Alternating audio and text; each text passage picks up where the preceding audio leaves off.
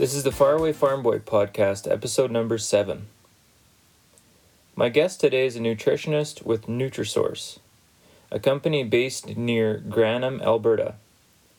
Nutrisource has a great reputation in Alberta, but other than that, I don't know too much about them. So I sat down with someone I've seen at a ton of local dairy industry events. Please welcome all-around good guy, Adam Magarrell. Adam, welcome to the podcast. How's it going? Very well, thank you, Dustin. Good to be here. Tell me a bit about Nutrisource and the background. So Nutrisource started in 2005, and the two original owners, actually there was 3 original owners, was Jeff Nielsen, Jeff Pascoe, and Henry Hayes was actually one of the original owners. He's a dairy farmer north of Fort Macleod, and I've heard of him. Yeah, so he had some land there for them, and they were able to build on the dry corner of one of his quarters, and so he was really instrumental in getting this business started. That's up towards Granham, right? Yeah, east of Granham. Yeah, Okay. Between Granham and Nobleford. So Yeah. They started this business. They wanted to do something a little bit different. The big quote that they like to talk about is revolutionize the feed industry, and It's quite the goal, right? Yeah. So it's a big, yeah,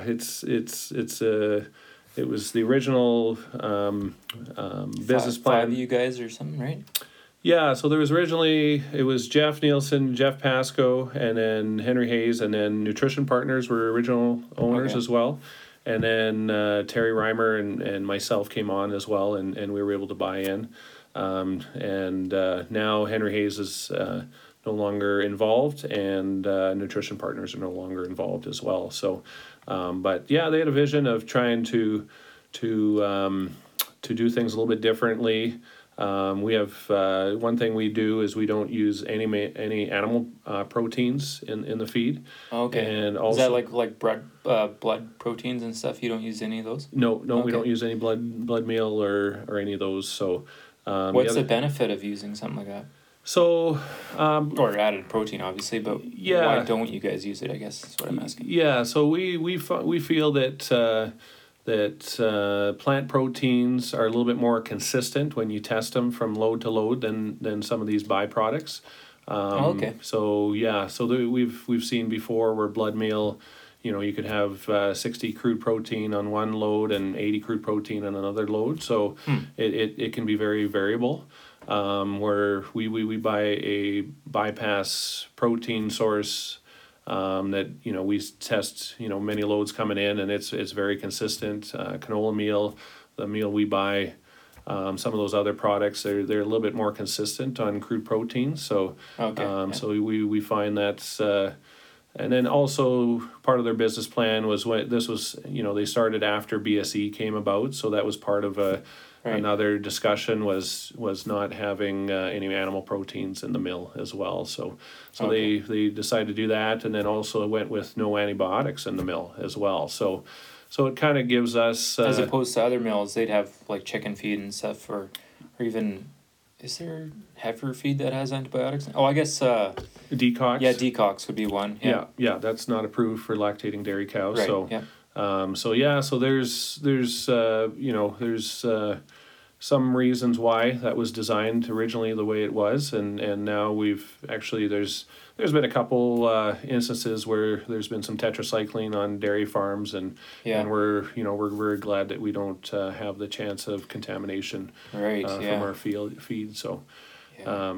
Yeah. And it's a 15-year-old company, so we're 15 years into the business. So you guys are a pretty big presence here in southern Alberta. Do you guys go up north, or where else are you guys? Yeah, so we have... So this is your main mill by Granham there, right? Yeah, so we have a mill about 12 miles east of Granham. We also have a premix facility just north of Red Deer. Okay. And then we have a feed mill in Pinoca as well. Okay.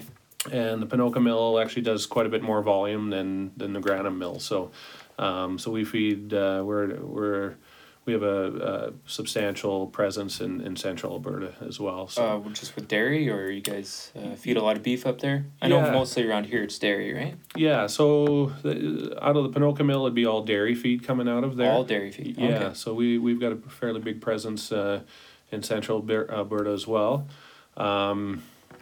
Yeah, a lot of the beef minerals are coming out of the premix plant in Red Deer. So, yeah.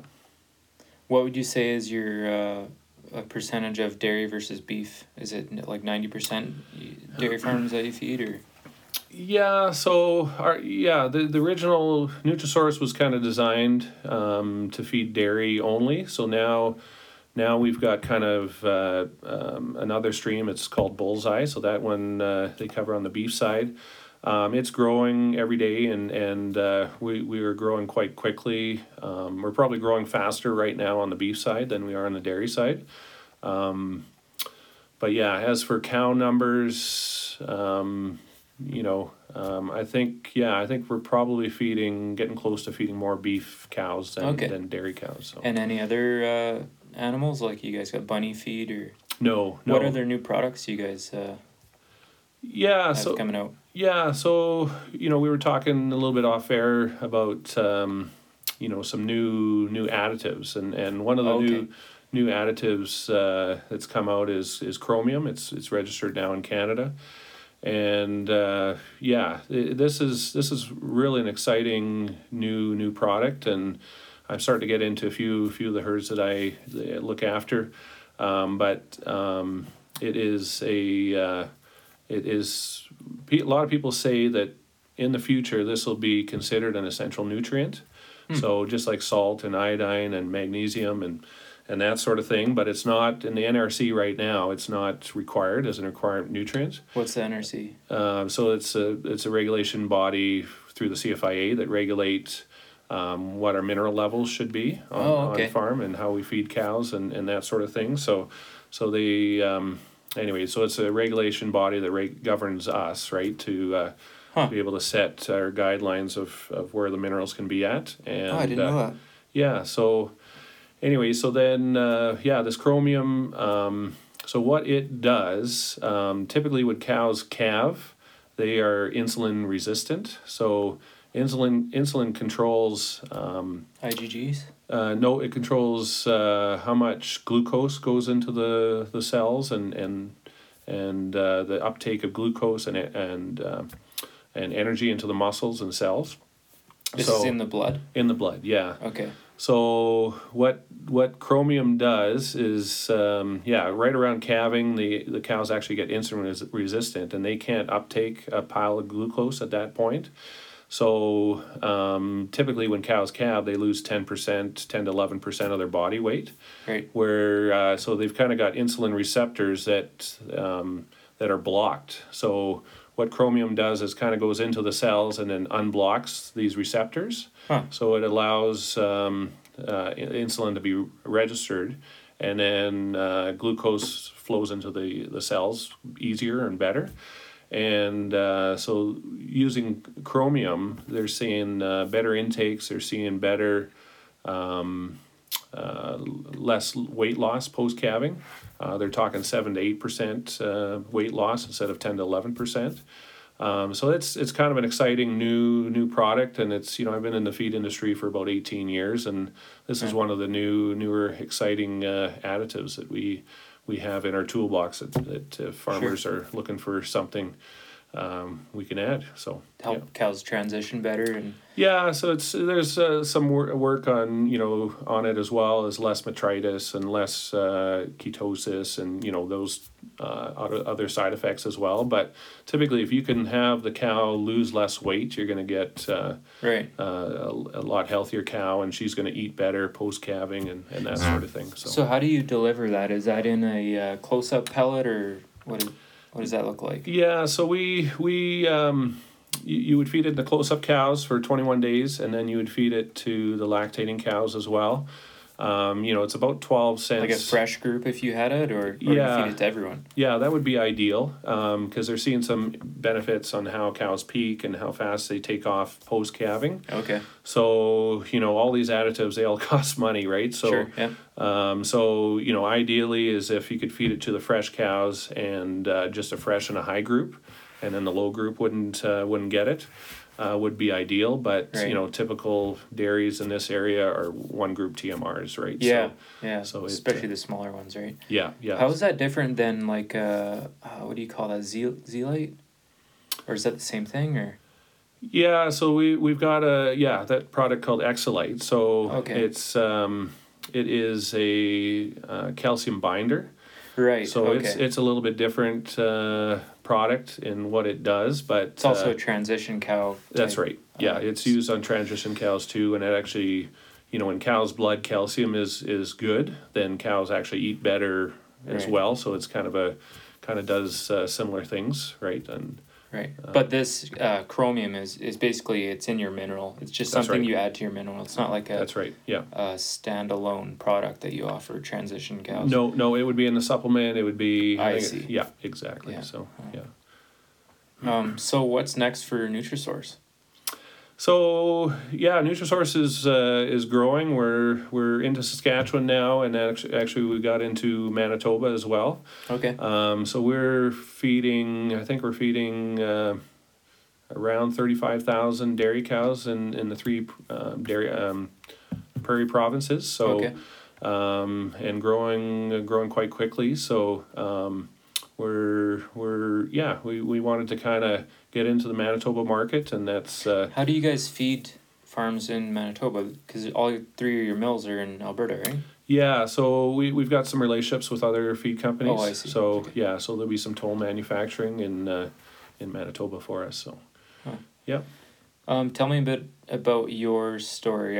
You're known best around the industry for your time in WHL, and Right. I know you played for University of Manitoba, right? Yeah. Yeah. So, I guess tell me how you got into being a nutritionist and Yeah. stuff like that. So yeah, it's so I grew up on a farm south of Winnipeg, and grew up there, and we had cattle and grain, and one thing my dad always brought is he had a passion for hockey, and we worked hard, but he always made time for us to go to practices and that sort of thing. So we also had a passion for hockey, and so kind of I ended up getting into the Western League, started in Brandon, got listed there, and then made it as end of my year, a 16-year-old year, and then full time as a 17-year-old. I'm not a hockey guy, so you're gonna have to go a little bit deeper than that. Sure. Like, so you grew up in minor hockey, and then Yeah. I guess the biggest name that people would know, like, what's the team that you would go into at 16? So minor hockey, 15, 16, I played AAA midget in Pembina Valley Hawks. So that was in Morden, Manitoba. Okay. So we lived just outside of Winnipeg, and we had to drive about an hour and a half to hour and 45 minutes for practices. So we did Dedicated that. family. Yeah. So I know my dad always would joke that he ended up buying this full size diesel van, and he said in 3 years I don't think he turned it off, and we had about 400,000 clicks in 3 years of driving to hockey and that sort of thing. So we spent a lot of time on the road and a lot of time in wintry conditions trying to get to games and practices, but anyway, started ended up playing AAA midget there as a 15-year-old and a 16-year-old, and then once our team lost out in playoffs, and I got called up to Brandon Wheat Kings, so I played the last 10 games or so with Brandon, and then that next This was year. in the 90s? That would have been 92, Okay. I believe. Yeah, so that was 92, and then 93 I was a full-time player there. And then On Wheat Kings? On the Wheat Kings. So you would have been 16, 17? I would have been 17, yeah. Oh, yeah. So, and then, yeah. Were you a big kid, or were you just... obviously you're talented, but like, how did it feel to be 17 and in WHL? Yeah, it was a great experience. Like I still remember one of my first games. back in the day with hockey in the Western League, it was a little rougher than it is now. And we were sitting there, and I was not playing a whole lot. I probably had 5 shifts in the game, and it was in Brandon, and we were playing Medicine Hat Tigers, and I'm sitting there, and we end up having a line brawl, and everybody went at it. The goalies went at it. I'm sitting on the bench, and my knees were shaking, and anyway, so then and then a few guys went in the box, and they were having a stick fight over the box at each other, and it was just crazy. So I'm looking up at my dad in the stands, like I hope they don't put me out there, kind of thing, right? So anyway, it was a little, it was pretty intimidating at that age to get into a league like that, and I had the height, but I was only about 170, 175 pounds, right? So you're playing against guys who are 200 plus and full beards and have nothing to lose. Nothing to lose, and everybody's trying to impress the scouts and everything else, and so it was a pretty... just like at my beer league games. Yeah, trying to impress the scouts, and they're there, they're hiding, but they're there. That's right. Yeah, so I played as a 17-year-old, and then ended up getting drafted as an 18-year-old to Philadelphia, and so that was an exciting time. That was in '94, yeah, okay. And ended up going to the draft. It was in Hartford, and wow. So it was quite a good experience, and got to meet everybody in Philadelphia and do a bunch of pictures and hang out with family. And so how does the draft work? Like, were you something overall? Like, what number pick were you? Yeah, so I was 88th overall, so 4th round pick, and through that I ended up getting actually a hockey card deal. Oh yeah. And got a rookie card and got to sign and made a few bucks off of that, and so it was an exciting time in my life, and so that was I was full on board, kind of pursuing hockey, and that was obviously growing up on the farm too, and having that farm experience as well, and so I had interest in both agriculture and hockey, and then end up getting drafted. So then I was like, okay, let's push towards maybe making some money or making a career in hockey, right? So. And then, then my next year, I ended up getting into a pretty serious car accident, and ended up getting hit by a motorcycle, and turned out I was in the hospital for about a month, and I had didn't know? Well, I did, but it's I ended up being in the hospital for a month, and 30% of my body was burned, and really? So that at that point was actually kind of a time in my life where my what was important to me kind of changed, and anyway, so then at that point maybe my passion for hockey kind of waned at that point, and that sort of thing, and so then I finished my junior career. Actually, I ended up getting traded to Spokane and finished my junior career, played as a 20-year-old in Spokane. Okay. Tried out a couple times in Philadelphia, and then tried out in Phoenix my last year for the Coyotes. Okay. And then had some offers to play in the East Coast League and AHL and stuff like that, or IHL, sorry. And decided to go to university. And the way the Western League works is that every year you play, you get a year of university paid for. So I played 5 years. So as soon as you sign a pro contract, that is nullified. So I had to kind of make a decision at that point too, whether I wanted to go pro or whether I wanted to go the university route. So I decided to use those funds to get an education. So ended up in University of Manitoba, and actually I played hockey there 1 year as well, and then went into actually started in agronomy. I was interested in agronomy. I thought actually I went into agronomy mainly because I thought that's where the jobs were. Little did you know. Yeah. So, the jobs and the money were not there. So anyway, so then about halfway through, actually after my second year in university, I was like, you know what, I'm not super passionate about agronomy. I'm more passionate about animals and that sort of thing. So I switched to animal science, and that was the best thing I ever did. right away, as soon as I went into animal science, my grades went up.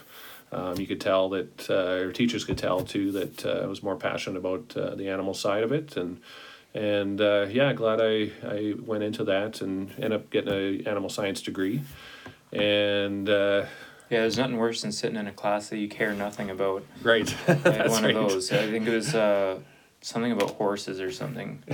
I took a year of livestock production. It was a certificate course, but Right. to sit through equine management, oh, that's horrible. That's right.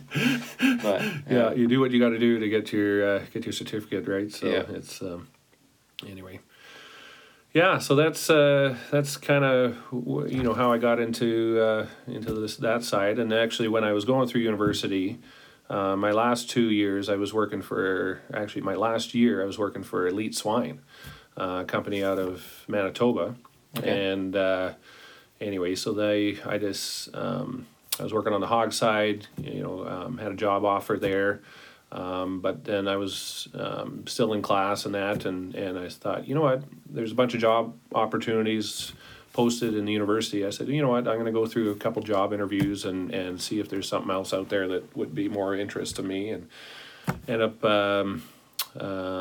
actually Unifeed and Armstrong were looking for a head nutritionist, Okay. and so I interviewed for that. They said I had a great interview, but they said I don't have my master's, so they'd like someone with their master's or PhD for that position. But they said, you know what, there's a company looking for a guy in Lethbridge if you're interested. And they passed my resume on, and kind of the rest is history. We kind of moved out, and I wanted to get into sales, and then it was on the cattle side, and I was like, oh, I'd love to be on the cattle side, and What was your farm at home, actually? so we had about 300 beef cows, Okay. and then about 2,500 acres cash crop. Okay. So you farm. kind of knew the cattle side of things a little bit? Yeah, exactly. Yeah, so that was always of interest to me, and actually had a little I'd probably 20 or 22 purebred animals myself, and purebred Semitols, so I was doing that, and I had some land as well that I had bought at 16 as well, so I had, there was some interest of maybe farming as well, but I know we had a family meeting when we were quite young, and actually my second older brother John, who's on the farm right now, showed the most interest at that time. So we all said, yeah, you know what, if he wants the debt and and the risk and everything else, then he can farm. So anyway,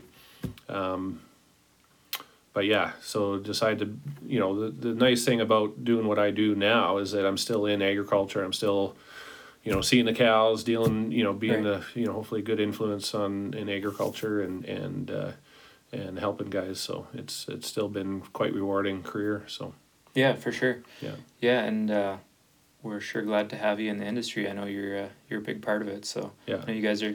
Nutrisource as a company is quite involved in the industry, sponsoring different events here and there and whatever. So Yeah, it's something that we love doing and being part of, and it's we're definitely it's easy. It's easy for us to sponsor things that are in Right. agriculture, and we do a lot with 4-H as well, and we love sponsoring Okay. kids and that sort of thing as well. So tell me about your family. You got a wife and kids? yeah, so my wife, her name is Dana.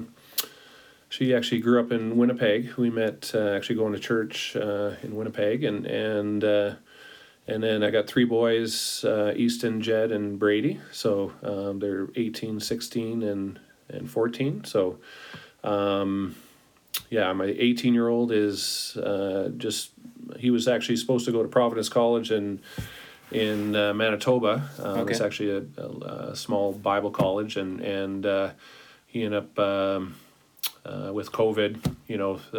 Everything was changing there, right? More online and Oh yeah. and that sort of thing. So he's like, I don't really want to go there if I don't get the full experience of the whole situation. So he's actually living at home, and he's working at the food market in Coaldale, and he takes a couple online courses at the university. So, Shoot, hey? So yeah, so his plans have kind of changed, and then I got a 16-year-old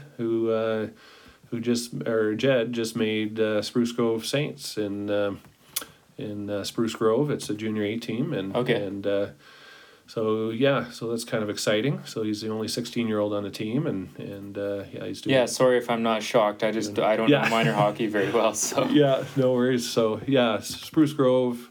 It's typically Brooks Bandits and Spruce Grove are the top two teams in Alberta junior hockey. So he's in a real good situation with some real good people around him, and a lot of politics getting him into something like that, or is it just kind of blown up?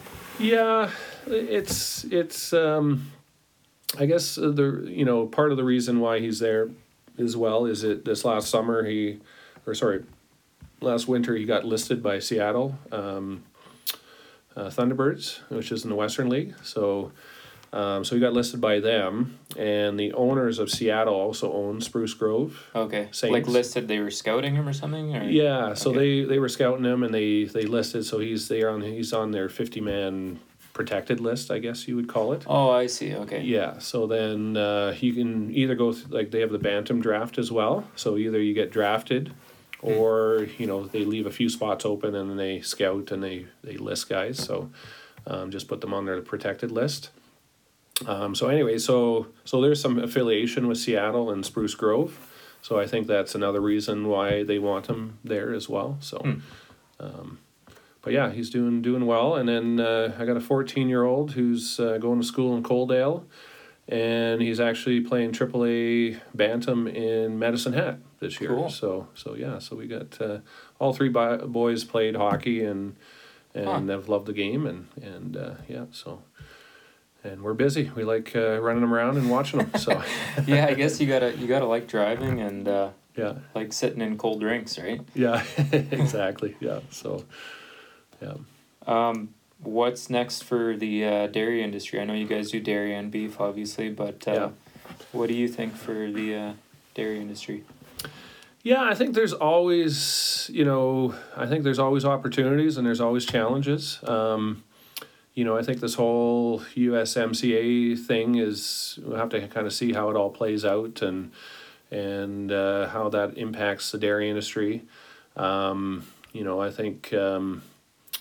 There's lots of discussion over the P5 and P10 into the dairy industry and how that's going to impact dairy farmers and the West especially, right? Because there's some big picture and big decisions that have to be made coming up that I think will affect dairy farmers. As for what we do and how we impact the dairy industry, we're always looking for ideas and new technologies and new innovative stuff. One thing that we're doing right now is we're doing a milk fatty acid project. So what we're doing is for our guys is we're taking samples of the milk, doing analysis on it and seeing where the butterfat comes from. So does it come from the cow herself and how she, her rumen works or how she's fed or how, if there's crowding or enough bunk space or is there slug feeding, all these different things that can affect butterfat. And then there's a mixed profile where it comes from the cow and it comes a little bit from the diet. And then there's dietary products that we put in to affect butterfat. So we can sample the milk fat and if we can get some ideas of where everything should be, if a guy comes to us and says, hey, my milk fat's depressed, how can we bring it up? If we can get some good handle on that, maybe we can just take a sample of his milk and say, hey, you know what, it's coming from DeNova. Maybe it's something more barn related that needs to be looked at. How you're feeding. Are you pushing up enough times a day? All these different things that can affect the DeNova fat, or if is the fat that she's producing from the additives that we put in, is that low? Okay, then we can just add a couple 100 grams of palm fat or something like that to influence or the butter fat. So it's a kind of exciting time. I think there's always changes. One thing I've always loved about being in the dairy industry is it's so dynamic and there's always changes going on. And there's always new research and things we can do to help make healthy cows and produce what farmers are looking for. But yeah, this is exciting part of coming forward, I think, as well. So what are farmers looking for on average? Would you say, as opposed to 10 years ago? Like, what services are you guys offering that like? What have farmers required of a nutritionist? Yeah, like it's quite a bit different. Like if you look at back in the day when I first started, it's really changed, right? Now we got robots, and it's not just one robot. It's probably we're 5, 6, 7 different companies that are bringing robots on, right? So, not only do we need to be experts in designing feed rations and looking at cows and all that other stuff.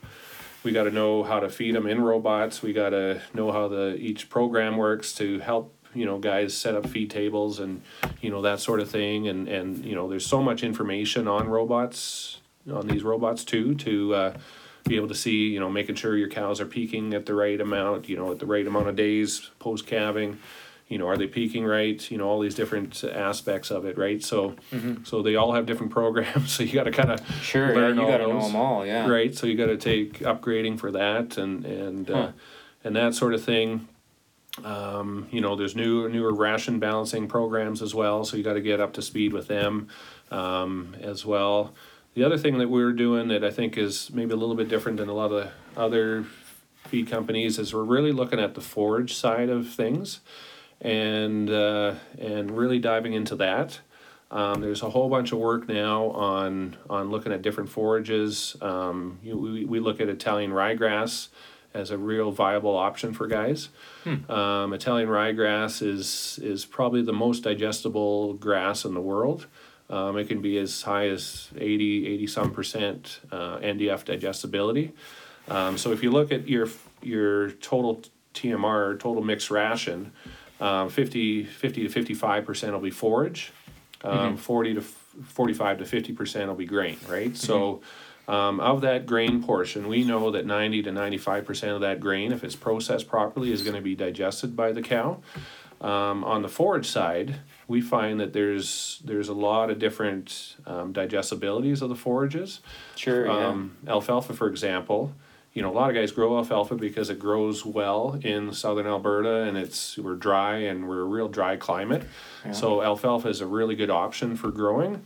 But, even when you cut alfalfa early in the bud stage and cut it quite young, it still really only has up to 50% of its forage NDF digestible.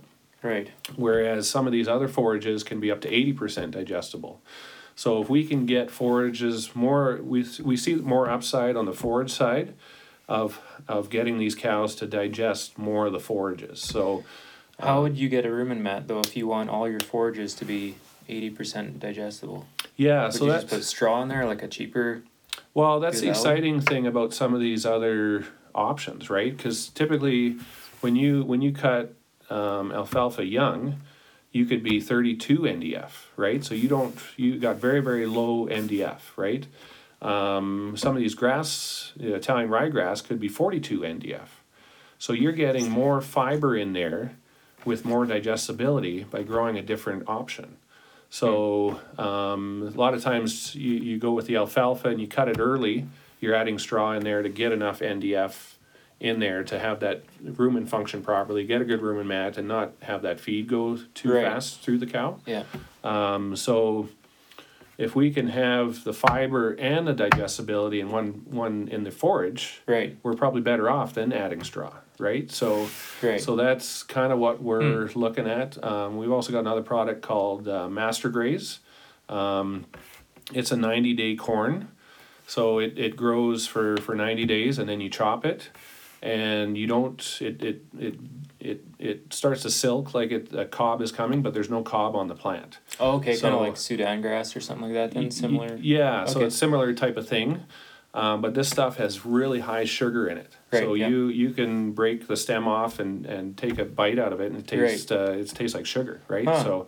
So Master Graze? Master Graze, yeah. Huh. So it'll give guys a little bit different option, but it can be also 75 to 80% digestible as well. And when you put that stuff in front of the cows just come running. They want to eat that and they want to consume it, but they digest it. You do a manure screen and you look at it, and they digest those fibers. Like it's absolutely amazing. And where are guys growing that? Is that has to be irrigated or? Yeah, well, it should be irrigated. Okay. It would have similar demands as a regular corn. It actually gets once it tassels, it gets close to a corn height. It grows a little slower than regular conventional corn does, but it will finish. Well, you can get 100-day corn, can't you? Yeah, like there are some of the corn varieties that are getting lower heat units all the time. Right. So I think there are.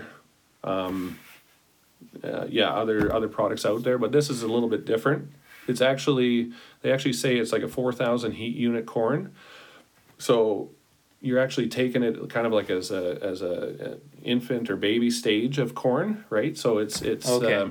If you think about it that way, but it's full of sugar. Like it's a plant, like it's different than regular conventional corn. It's full of sugar. Yeah. So it comes off and you take it off and it's 82% moisture. Huh. So it's extremely wet. You would cut it quite long. So if you can get it to 3/4 of an inch or an inch long, that would be better to hold some moisture in it. So you cut it with a mower then, or do you cut it with a chopper? No, you cut it with your corn. Corn okay. Header and corn chopper, and you just go right in and mow it down like you would your regular corn. But it keeps very well because it's full of sugar, so it produces a lot of lactic acid, or it makes a lot of lactic acid from the sugar, and it keeps extremely well. Because the acids are so high, you'll very rarely get any mold or any kind of face issues with your pit. But yeah, we've got a few guys around the Picture Butte area that are trying it this year, and so far the results have been pretty good. So how are they balancing their ration? Like, what else are they putting in there? Just like you would with corn, just hay and something else? Yeah. So what I'm doing right now is I would take your typical conventional corn silage. It's 25 to 30% starch, and just replacing it pound or kg per kg on dry matter. So you're going from real high starch diet to a real low starch diet with a lot of lactic acid and sugar. Right. So it has the same energy that a regular conventional corn would have without the starch, if you can understand that. So right. It's but you need the starch to some extent too, don't you? No, as long as we got the fermentable carbohydrates in there that we need to feed the bugs, we don't need the starch. Interesting. So it's a little bit different way of feeding, and it actually, we think it makes the cows healthier because they're not, on the edge of maybe being acidotic at times with the amount of starch that they need to consume and the bacteria they need to break down. So, so it's kind of we're trying to bring ideas to farmers that can really help them, and even in the last year.